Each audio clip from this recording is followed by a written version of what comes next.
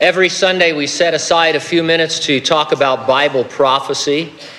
We identify trends out in the world that you would expect from reading the future unfulfilled prophecies in the Bible. I try to be careful to point out that we're not claiming these trends are the fulfillment of prophecy. They're just things that seem to resonate with the Bible's yet to be fulfilled last days prophecies. And I think we're pretty careful about the ones that we choose. I follow a bunch of prophecy websites, and there's a danger of trying to make everything seem to fit into prophecy. And so whatever happens in the news, whether it's in the United States or in the Middle East or anything, we're trying to see a correlation, but that's just not true. We try and be a little bit careful, we try and be a lot careful, and we try not to do those kinds of things. But if you're reading the Bible literally, you see that there's hundreds of unfulfilled last days prophecies.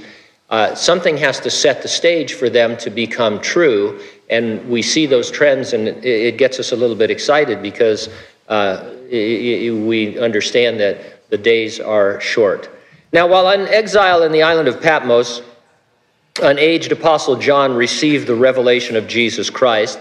Perhaps the most well-known prediction is that of people needing what is called a mark on their hand or forehead. Without it, people cannot buy or sell anything or conduct any real business, and they'll be kept. It'll be their identity, basically. Over the centuries, scoffers seem to have the upper hand, so to speak. Seem to be a ludicrous economic model, totally unattainable. I mean, how could you ever have such an economy where everything was tied in together? Today, however, it sounds exactly like biometrics. It's easy to see how such a system could be implemented on a national or a global scale. And we report on this a lot because there's all kinds of biometrics: facial recognition, palm recognition, fingerprinting, voice recognition, iris recognition. These are all making strides in terms of personal identification. I read a few articles this week about a breakthrough called AI skin, AI standing for artificial intelligence. One version of it is called Skin On. Here are a few excerpts from one of the articles. In a study, researchers created a phone, computer touchpad, and smartwatch to demonstrate how touch gestures on Skin On interface can convey expressive messages for computer-mediated communication with humans or virtual characters. Artificial skin has been widely studied in the field of robotics, but with a focus on safety, sensing, or cosmetic aims. This is the first research we are aware of that looks at exploiting realistic artificial skin as a new input method for augmenting devices, said Mark Tessier, lead author of the study. This work explores the intersection between man and machine. We have seen many works trying to augment humans with parts of machines. Here we look at the other way around and try and make the devices we use every day more like us, more human-like, said Dr. Anne Rudat, associate professor in human-computer interaction at the University of Bristol, who supervised the research.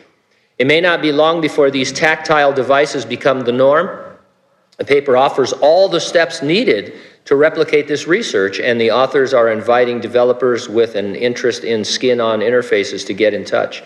I'm going to put our groundskeepers on this. I think with the job they do around here, I think they could make a nice skin-on interface for us. But anyway, it's down the future.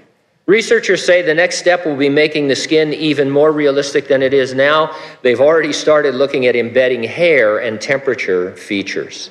So if I'm understanding this, a person is going to be able to put on a realistic-looking skin interface with hair and temperature sensing so you don't hardly even know it's there. And it will be your cell phone and your credit card and all your other devices just worn either on your hand or maybe your forehead, for all we know. And so am I saying this is the mark of the beast? No, of course not. But I am saying that trends like this are exactly what you'd expect from reading the Bible. If we had to pick something today, hey, this could be it in its development. So pretty cool.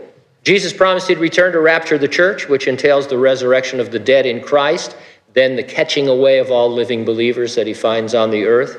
That event is presented in the Bible as an imminent, any moment event.